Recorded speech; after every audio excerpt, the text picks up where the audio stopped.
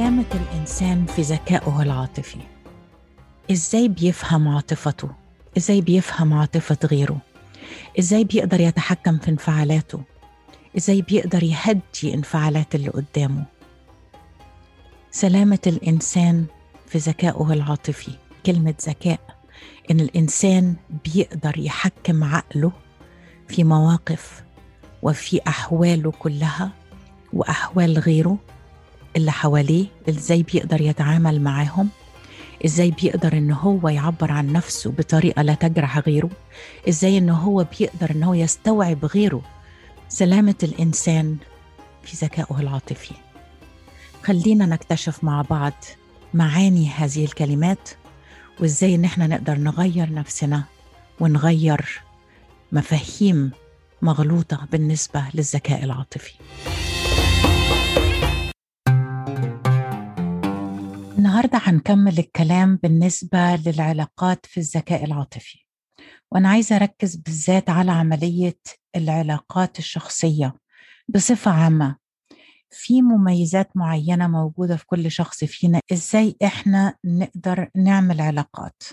ففي ناس عندها العلاقات سهلة جدا إنها تبتدي، في ناس عندها معقول كويس ممكن إنهم يبدأوا علاقات، وفي ناس عندها يعني العلاقات دي في منتهى الجمال، ودي حاجة ما يقدروش يعيشوا من غيرها. لازم ان هم دايما دايما دايما يكونوا في علاقات، ويكونوا عندهم حتة الصداقة كده هوت جميلة ولزاز في الكلام، بيكون عندهم نوع من العاطفة الدافئة كده من ناحية الناس، وعاوزين يتكلموا معاهم ويتعاملوا معاهم.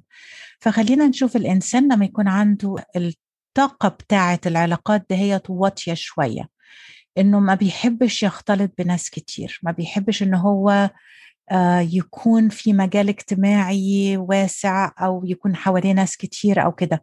فبنقول على الشخص ده هو إنه هو وحداني مثلا، أو إنه هو بيحب يقضي وقت لوحده أكتر وقت. بنحس كمان إنه الشخص ده بيكون منغلق على نفسه اجتماعيا، بيتفادى إنه هو يحضر أي اجتماعات بأي شكل من الأشكال، حتى لما بيروح مثلا منطقة أو حاجة بيبقى عايز يمشي منها بسرعة.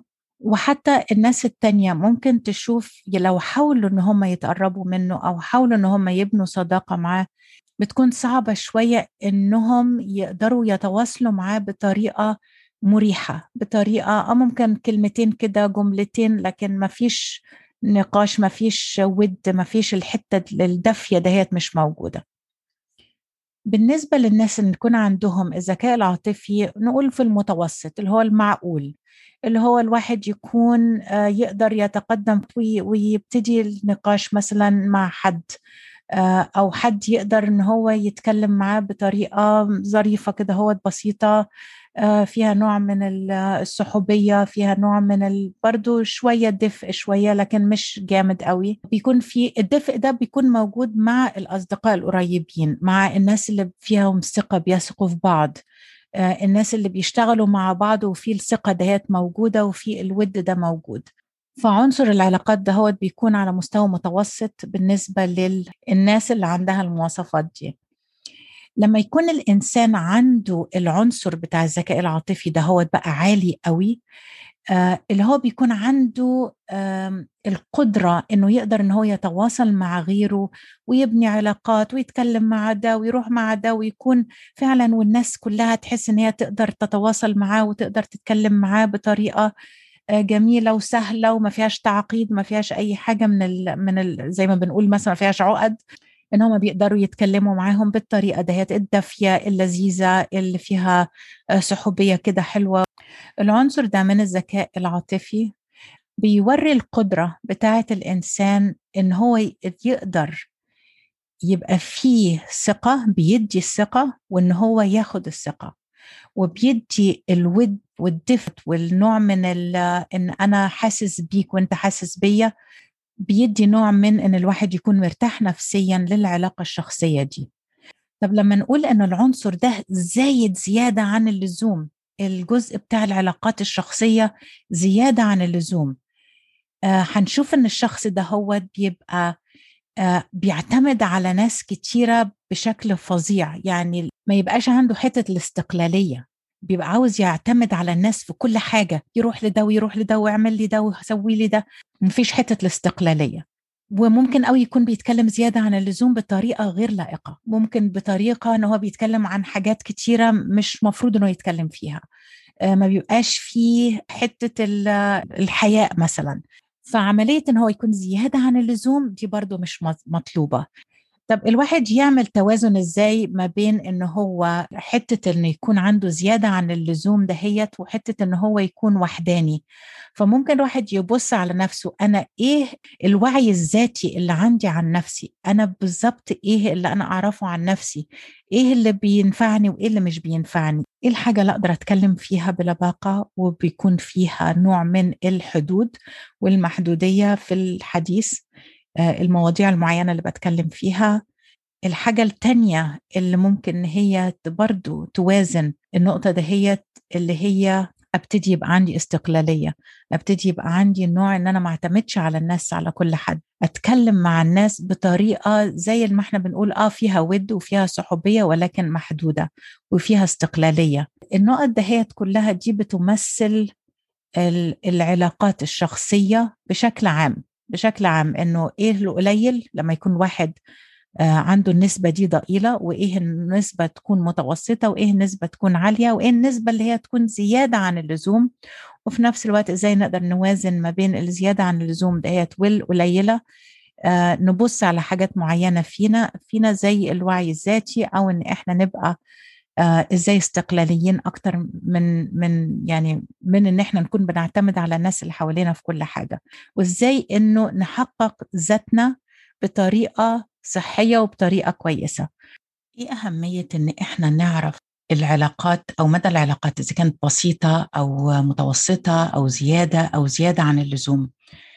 المهم في الحتة دهيت إنه بيبين مدى الواحد بيوعى عن نفسه إزاي، أو الوعي الذاتي بتاع الشخص إيه هو.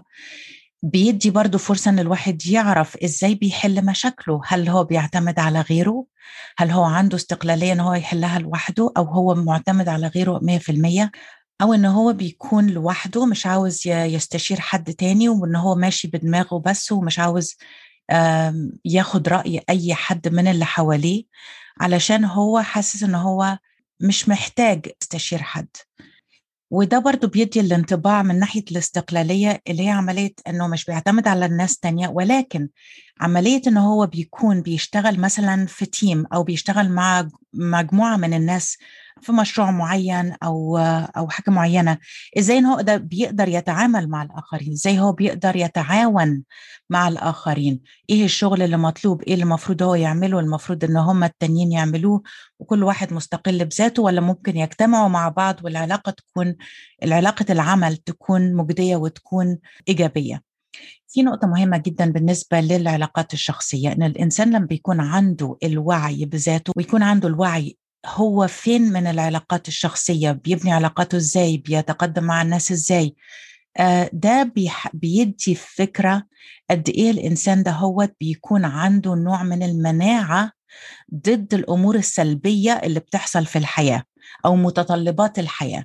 يعني مثلا إحنا عندنا لما يكون الشخص وحيد، فدي طبعا متطلبات الحياة لو كانت أمور سلبية وهو قاعد كله سلبي سلبي سلبي، فده هيأثر عليه. لكن إذا كان في وسط ناس ويكون عنده العلاقات الشخصية دي في المستوى المتوسط، فبيقدر يتعامل بنوع من الصداقة والدفء مع الناس التانيين، وده بيساعده إنه هو برضو يتغلب شوية عن السلبية اللي موجودة في الحياة. وفي نفس الوقت لما الواحد يكون عنده المستوى عالي شوية في العلاقات الشخصية، فدي بتبين ان هو عنده نوع من الشبع الذاتي بالعلاقات، ولكن في نفس الوقت محتاج مثلا يكون عنده العضد الاجتماعي، مثلا السبورت، او ان هو محتاج ايه من اصدقائه، محتاج ايه من زملائه، محتاج ايه من اهله. فدي بيديله فرصة يعبر عن نفسه، يعبر عن مشاعره بطريقة إيجابية للي حواليه، ويقدروا هم يساعدوه ويساعدوا بعض في الأمور اللي بتبقى فيها سلبية شوية في الحياة.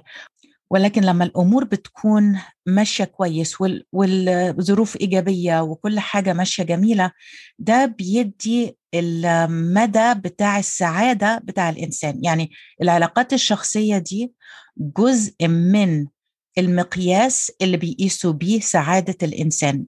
ودي جزء تاني هنتكلم فيه إن شاء الله، إيه 4 مقاييس الأساسية اللي بيتكلم عنها العلم ده بالذات الذكاء العاطفي، في إيه اللي بتؤدي إلى سعادة الإنسان. فده موضوع الحلقة النهاردة، وإن شاء الله نتواصل معكم في الجزء الثاني من العلاقات اللي هي لها دعوة بالمسؤولية الاجتماعية. المسؤولية الاجتماعية على مستوى أعلى شوية من العلاقات الشخصية، فدي موضوع مهم جدا نتكلم فيه إن شاء الله المرة الجاية. فإلى اللقاء مع الذكاء العاطفي.